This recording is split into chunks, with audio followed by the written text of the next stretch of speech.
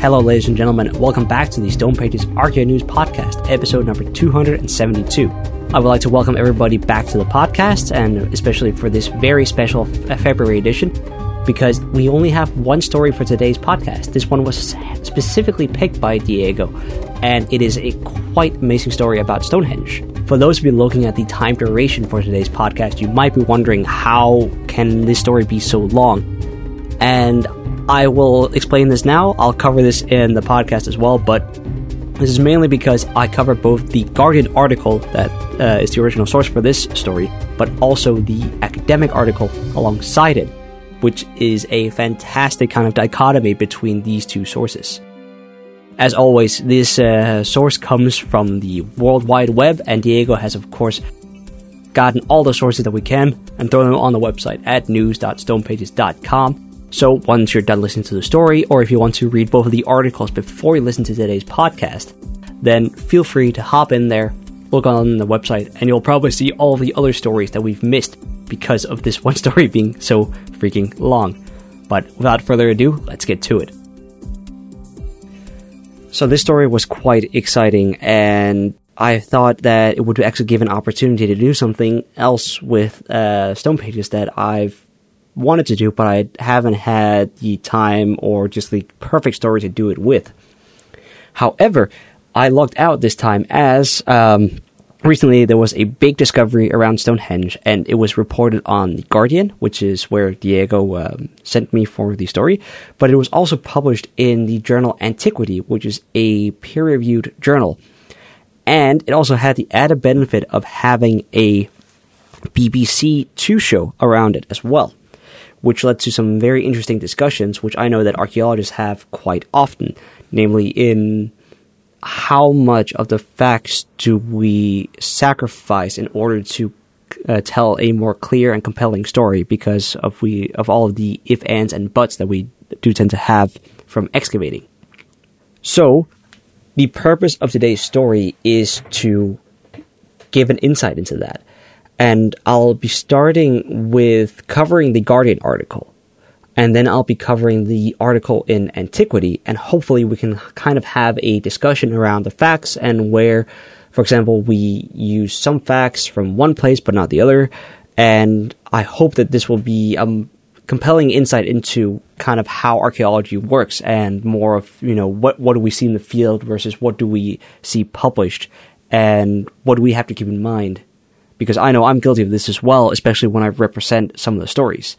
So it's worth keeping in mind for future studies with this story. So I hope you guys will bear with me. And if nothing else, it's a great point of discussion. So let's get to it. So if we begin where the article does, around 900 some years ago, Geoffrey of Monmouth wrote an account of how Stonehenge first appeared in England. At this time, he told of the wizard Merlin leading men to Ireland to capture a magical stone circle called the Giant's Dance, and then rebuilding it in England as a memorial to the dead. Now, his account has largely been dismissed, not only because of the fact he wrote it 900 years ago, but it's wrong on a lot of other historical facts. However, as we actually have talked about before in the Stone Pages podcast, some of the bluestones came from a region of Wales, and during Geoffrey of Monmouth's time, this was actually considered Irish territory. Keeping this in mind, as well as the fact that I know we've talked about before that not only Stonehenge was made from bluestones around Wales, that's a very generally accepted fact, there was also an indication that Stonehenge was possibly a reused monument. I remember I was talking about how there was evidence of it having been built in Wales, taken down, and then moved to England. Therefore, it does suggest that the 12th century legend may not be a complete fantasy. Now, the monument they found in Wales has a diameter of 110 meters, and the ditch is identical to the one that encloses Stonehenge, and is also aligned on a midsummer solstice sunrise, just like the Wiltshire Monument. Along with this, there are actually a lot of other markers, such as stone holes that follow the circle's outline, and some of them have the same shapes, or at least similar shapes, to the ones that Stonehenge have, or at least the blue stone pillars that Stonehenge has. Including one which has an imprint that matches the unusual cross-section of a Stonehenge bluestone, to quote one of the archaeologists, like a key in the lock. Now, the location, or the supposed original location of this monument, is in an area known as Wan Mawn. And there are some of the stones still left standing. If you go to the Guardian article, you can see Mike Parker Pearson standing next to one of these stones, along with Professor Alice Roberts. Now, with these stones being found, it does kind of allude to the fact that Geoffrey Monmouth might have been correct, as he does write that stones of a vast magnitude were moved in his history of the kings of Britain, among which he also popularizes the legend of Arthur. And to quote Parker Pearson, there may be a tiny grain of truth in this account, and he does say it's tempting to believe it, and we may have found just what Geoffrey Monmouth calls the giant's dance. The theory of the monument coming from Wales isn't a new theory. A geologist, Herbert Thomas, established around a century ago that the dolerite bluestones at Stonehenge originated in the Preseli Hills of Pembrokeshire, and he believes that these originally formed a venerated stone circle, or Stonehenge in this case. Now, since 2015, Parker Pearson has been convinced that somewhere near this quarry where the bluestones are from, there must be an original Stonehenge. It only makes sense, according to him. And this is why that we're seeing Stonehenge as a second-hand monument. And it does also kind of confirm, his suspicion that it has to come from somewhere, because these quarries are 140 miles away, even as the crow flies, and there has to be some sort of relationship. So over the years, excavations have taken place. I know some of my old friends from university actually went on some of these excavations in Wales, and they found some more evidence for this theory, among which being the stone circle that I've mentioned before, and the article also talks about. However, the acidic soil around this area in Wales has destroyed all of the organic matter, or at least almost all of it, and most of this would have been great for carbon dating. However, using a method known as OSL, which measures the last time dirt has seen sunlight, they've been able to give a likely construction for the original monument around 3300 BC. Now, this theory, or this method, is something I'll cover a little bit more in the next part, but it is a very neat theory, neat method, and I've only heard it used a few times here in Denmark. It involves a lot of archaeologists being out at night with night vision goggles, specifically, because once the new sunlight touches the dirt, automatically the date is erased, because obviously it's seen sunlight again. For the next part of the story, I will be kind of ignoring the basic facts that the article covers, and I'll be instead focusing a little bit more on what the article says around the site of Wan Mawn, as well as some of the dating possibilities and the dating extents that the article gives, as well as the discussion, and then part of the conclusion as well. If you want to read the whole article, I will, of course, have sent a link to Diego, so he can include it in the story, as well as the source for the news on the website. As mentioned before, it is believed that Stonehenge is a second monument, and Wan Mawn is the original location of said monument. It was identified as a site of interest in 2010 by the Stones of Stonehenge project, and magnetometry was used in the area to survey it in 2011, though this failed to locate any geophysical anomalies that were indicative of stone holes. However, none of the monuments that they looked at between 2012 and 2017 were Neolithic, and therefore they returned back to Wan Mawn in 2017. The site itself is of great interest because there are stones left from the original monument, and it is based on these stones that you can draw an arc, and it is therefore based here around that they believe that this might be a Stonehenge.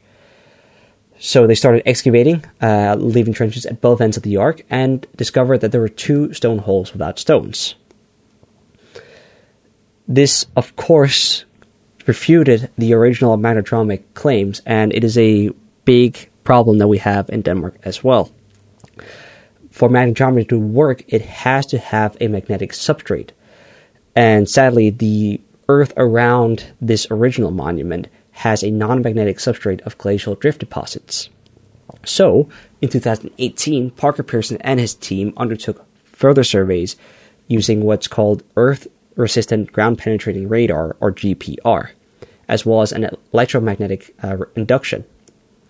Again, the results were disappointing because of the minimal magnetic and conductive properties of the substrate. This, of course, is a problem because ideally we would like to look at the soil in a non-destructive manner before we excavate. But in this case, it isn't functional. So, excavation had to be undertaken to further study the site.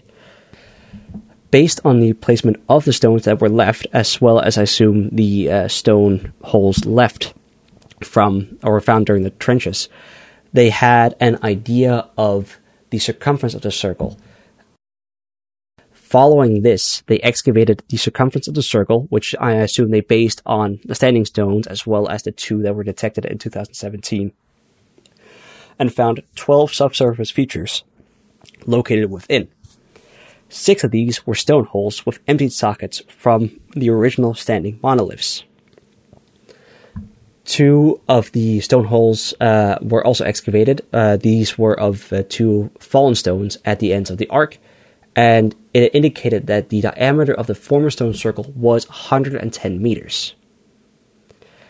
A lot of the stone circles had a shallow ramp of up to half a meter in length, and 6 stone holes and 4 surviving standing stones may have originally formed a circle of about 30 to 50 stones. However, further excavation is needed to refine this estimate. Again, I would really encourage you to go look at the article. They have some drawings around the trench sizes, as well as showing you a lot of the work during, including a fantastic aerial shot of the excavation site. Now comes the big problem for the site, namely dating the stone circle itself.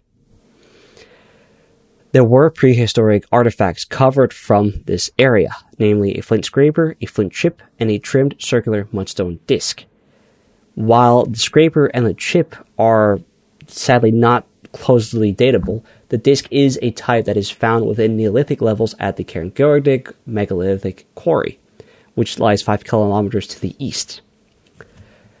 Now, prehistoric stone circles are notoriously difficult to date, not only because of the paucity of material culture, but also because of the lack of materials suitable for radiometric dating from within the stone holes. Normally, if we have post holes, we do tend to have some form of organic matter. This problem is also not helped by the previously mentioned acidic soils around the area, which then doesn't allow for the survival of things like antler picks or animal bones. So the only thing that is able to be radiocarbon dated in the area are small samples of wood charcoal recovered by sediment flotation, but because of the size, namely under 4 millimeters long, it is very, very likely that they are affected by bioturbitation and are usually, therefore, intrusive or residual. This then leads to a degree of multi-dating that needs to be done. So not only using the radiocarbon dating, but also what's called optically stimulated luminescence dating, or OSL.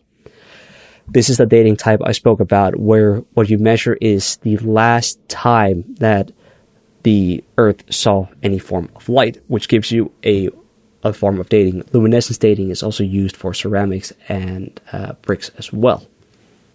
To quote the article, OSL dating determines the burial age of sediments, with the dating signals being reset by light exposure and immediately prior to deposition. There is one slight caveat with this method as well, namely that any sediments that have a complex depositional history obscure the data because of a poorly resetting at deposition, or more recent materials infiltrating through the stratigraphic layers. One of these possibilities, namely it could be a mole digging through, which we do see in postals as well. For the actual use of this dating, a lot of field profiling had to be attempted. So, in essence, what we're looking for, what archaeologists look for, are as original postals as we can, looking for primary or constructional fills, meaning from when these stones were originally placed, to secondary fills that accumulate following the removal of a monolith, or, if we're talking later periods, the removal of, for example, a wooden post. This led to a sampling of 18 of the stone holes, and these were all sadly characterized by a heterogeneous sensitivity and equivalent dose of distributions. This sadly indicates a complex depositional history. This gives a problem with the dating, something that we also see in radiocarbon dating. So the individual ages of the samples fall from 6,980 BC with what's called a plus or minus scale. So you can add or subtract that from the original age of 2,120 years to around 1980 with a variance of 20 years. And it is an extremely large area, and it reflects the heterogeneous mixed age equivalent dose of the distributions. Now, some of the samples from the primary fills of the sampled stone holes have a weighted combination suggesting a probable construction date from 3,530 BC with a plus-minus range of 330 years. And some of the samples from the secondary fills have a weighted combinations from two stone holes suggesting the removal of the stones before 2,120 BC with a plus-minus of 520 years. The problem is the removal of the stones leaves no datable sediments, as these could accumulate only once the stones were gone. So, essentially, it's any time in the subsequent centuries or even millennia after the removal of the stones. So, within the OSL dating, we have 18 samples that were taken from the site. The individual dates of these samples fall from 6,900 BC, plus minus a range of 2,120 years, to 1900 AD, with a plus minus of 20 years. This reflects the heterogeneous mixed age and equivalent dose of the distributions. However, if we look at some of the samples that have primary fills, that would be 4 stone holes, they have a suggested construction date of 3,530 BC with a plus-minus range of 330 years. And the samples from the secondary fills, this was about 2 stone holes, in the article at least, suggest a removal of the stones from before 2,120 BC with a plus-minus range of 520 years. The removal is a little bit more on shaky foundations because of the fact the sediments can first come into the holes once the stone has been removed. So we're not just maybe talking a year or so, we could be talking any time in the subsequent centuries or millennia from the removal of the stones. Moving on from the OSL samples, we kind of have to talk about the radiocarbon dating because, as I mentioned, radiocarbon dating was still done on some of the charcoal found in the features. 43 samples of wood charcoal were dated at a radiocarbon laboratory in Oxford.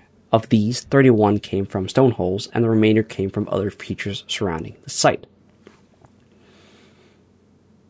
Now, a lot of the dates that came from these samples fell between the 9th to the 5th millennia BC. That's with the differences calculated in there, which is a broadly Mesolithic period.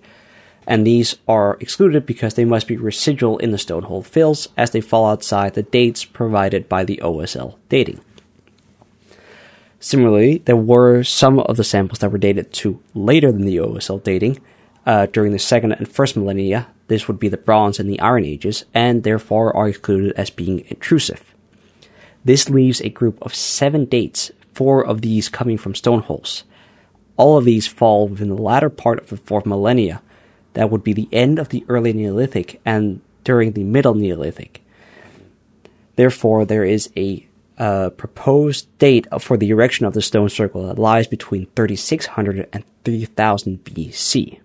This then begs the question, what does this mean for the Wan Mountain stone circle, date-wise? It means that it is among the earliest stone circles in Britain, alongside one known as Long Meg and her daughters in Cumbria, which is 109 meters in diameter, and the stone circle beneath the passage tomb of Bryn Celli Dubh on Anglesey, which is about 18 meters in diameter.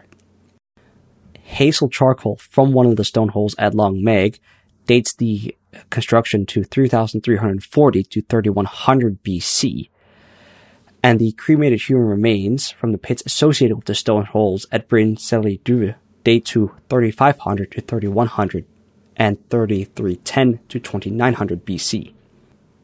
So, keeping this in mind, there are no stone circles in Britain, for now anyways, that are dated to before 3400 BCE. Therefore, the OSL dates that are suggested are for the later part of the OSL date range, namely 3400 to 3200 BC for Wan Man. And it is believed at the end of 3200 BC, the construction of Wan Man is proposed, and because it's the limit of the OSL dating. Additionally, one of the Neolithic radiocarbon dates from a stone hole at Wan Man falls after 3200 BC. This would be 3340 to 3034, and it is from the fill of an emptied stone hole, number 37. It is therefore believed that this accumulated after the stones had been removed. Therefore, this hole specifically may relate to the stone's removal and not its erection. Following the dating, in the article there is actually a section about the astronomic orientation and the geography of the stones at Wan Man, as well as the stones at Stonehenge. However, I feel that it would be better for people who are interested in it to read it in the article. I know it's mentioned in The Guardian, but I feel it's more important to cover the discussion and some of the conclusions here. The stone circle at Wan Man is determined to be 110 meters in diameter, and it is therefore the third largest of Britain's Great Stone Circles, with diameters above 100 meters. However, Stonehenge's first stage, or the stage 1, that uses the inferred bluestone circles of monoliths that are believed to have stood within the Aubrey holes, was only 87 meters in diameter. And unlike the stage 1 at Stonehenge that have evenly spaced stone holes, Wan Man stones appear to have been spaced more irregularly. These gaps have been determined to be either the result of lack of erection, or possibly a way to pronounce the monument in the landscape, so when you view it from certain angles, it seems much bigger than it is. It is believed that under the circumstances when it was reused at Stonehenge, it testifies to an altered emphasis and perspective, the latter one being one of more regularity and homogeneity. In accordance with the astronomical portion of it, Wan Man's putative entrance provides a parallel with Stonehenge, which is positioned to the southwest end of a geomorphological landform of parallel ridges that aligns on the solstitial axis. However, Stonehenge's stage 1 also aligns broadly with the northernmost major moonrise, which is not something that would seem to have been marked at Wan Man. There is another link between the two sites by their shared diameters, namely the 110 meters that this site has, which comes from the circular ditch that encloses the monument. However, there is a slight issue with claiming that the Wan Man monument is the direct predecessor to Stonehenge. While a strong case can be made for it, it is very unlikely that the former stone circle ever contained as many as the 56 standing stones, which is the number indicated by the Aubrey holes at Stonehenge. It is believed that an estimated 80 bluestones have been brought to Salisbury Plains, the 56 in the Aubrey holes, and around 25 in the nearby circle of Blue Stonehenge. And it is believed that in Stonehenge's second stage, beginning in 2740 to 2505 BC, a double arc of stone holes, the Q and R holes, held an unknown number of blue stones. The third and last stage of Stonehenge, beginning in 2400 and ending somewhere around 2220 BC, the blue stones are thought to have been rearranged into an inner and outer circle using all the extant blue stones as well as those from Blue Stonehenge. There is also the question of the geology. The Wanman stones are all unspotted dolerite, including the flake from Stone Hole 91, which is in the article for those interested, is at odds with most of the 44 blue stones surviving at Stonehenge today. Only 3 of these are unspotted dolerite compared with the 27 dolerite stones. The 4 unspotted dolerite stones at Wanman that are left may of course explain why this is the case. It does seem more likely, however, according to Parker Pierce, that Wanman only contributed a small portion of Stonehenge's 80 or so blue stones. So this then raises the question of, is Wanman just part of a longer chain of monuments in Wales that contributed to the monoliths at Stonehenge and Blue Stonehenge? It is clear that the altar stone, stone 80 at Stonehenge, comes from Preseli, but most likely from Devonian sandstone of the Ceni Formation, which is about 100 kilometers east. Similarly, there are 2 other sandstone pillars at Stonehenge that are of Lower Paleolithic sandstone, which is found across a large area to the north and east of Preseli. These could also derive from circles or other megalithic monuments outside of Preseli, and it is possible, if not likely, that some of the stone circles were dismantled in the Preseli area to provide Stonehenge and Blue Stonehenge with their full number of blue stones.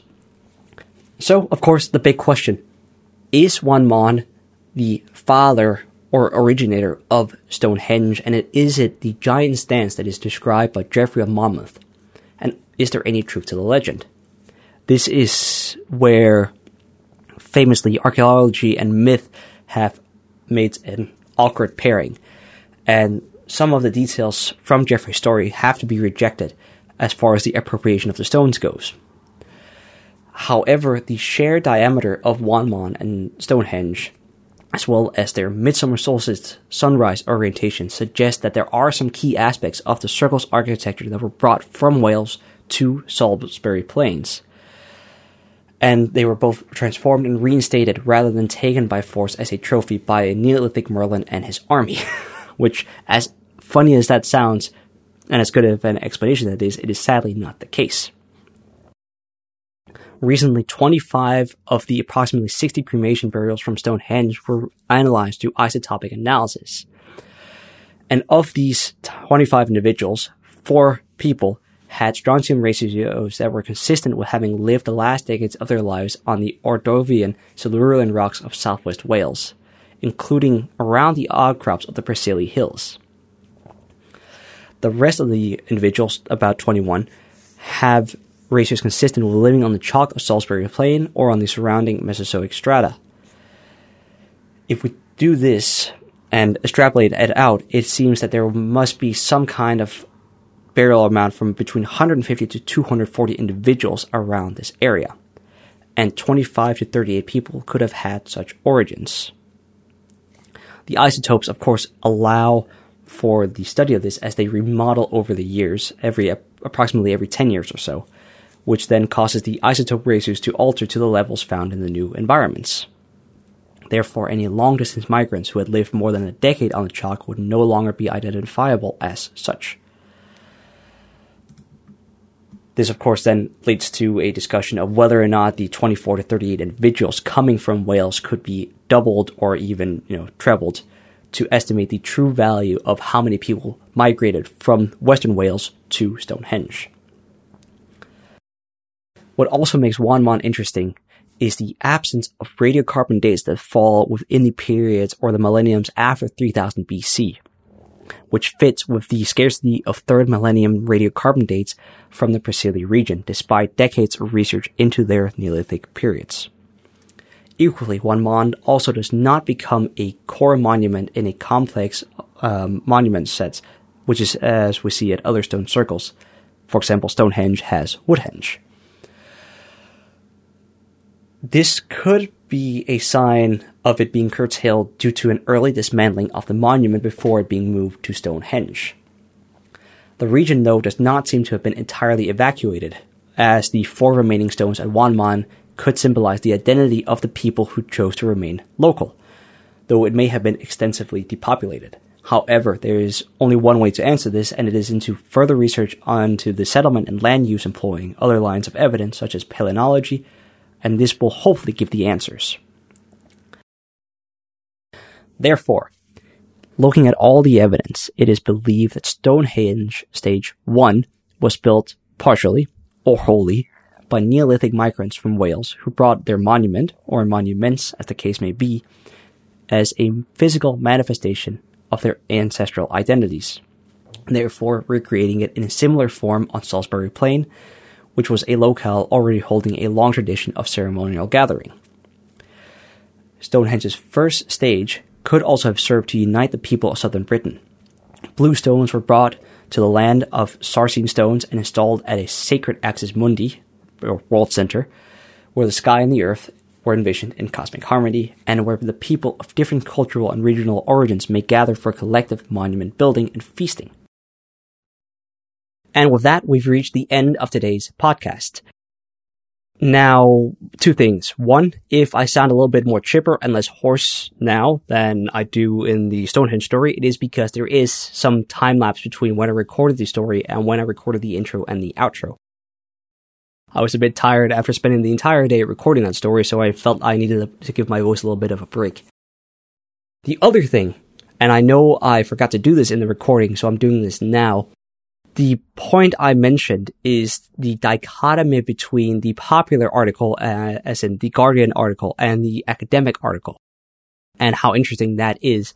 And it is something that I feel I need to consider definitely more often when I do the Stonehenge Pages Archaeonews podcast, because of the fact a lot of the stories that I read to you guys have come from general popular science articles, which is fine. There's nothing wrong with that. But I feel that this story especially shows kind of what we miss when we go away from the academic articles and how important those are to go back and look at.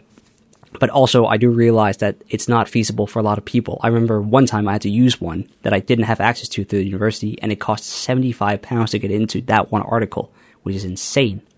But just to reiterate the point, this is something we really need to consider, or rather that I need to consider when I read you guys the news. And I hope that you'll accept my apologies for sometimes forgetting to do that, and maybe looking at it a little bit more critically when I read the news to everybody here listening to the podcast. However, with that point, I promise now is the end of today's podcast. It is sad to see you go, but I hope you had a lot of fun, and I hope you loved the Stonehenge story, despite how long it was. Definitely hope you guys took a break in there, because I wish I had. Thank you guys for hanging around, and always like you guys listening, and if you have any feedback, of course, philip@stonepages.com. Join our Facebook group. It's apply to join. I'm sure Diego and I will approve you to get in there. I will see you guys next time.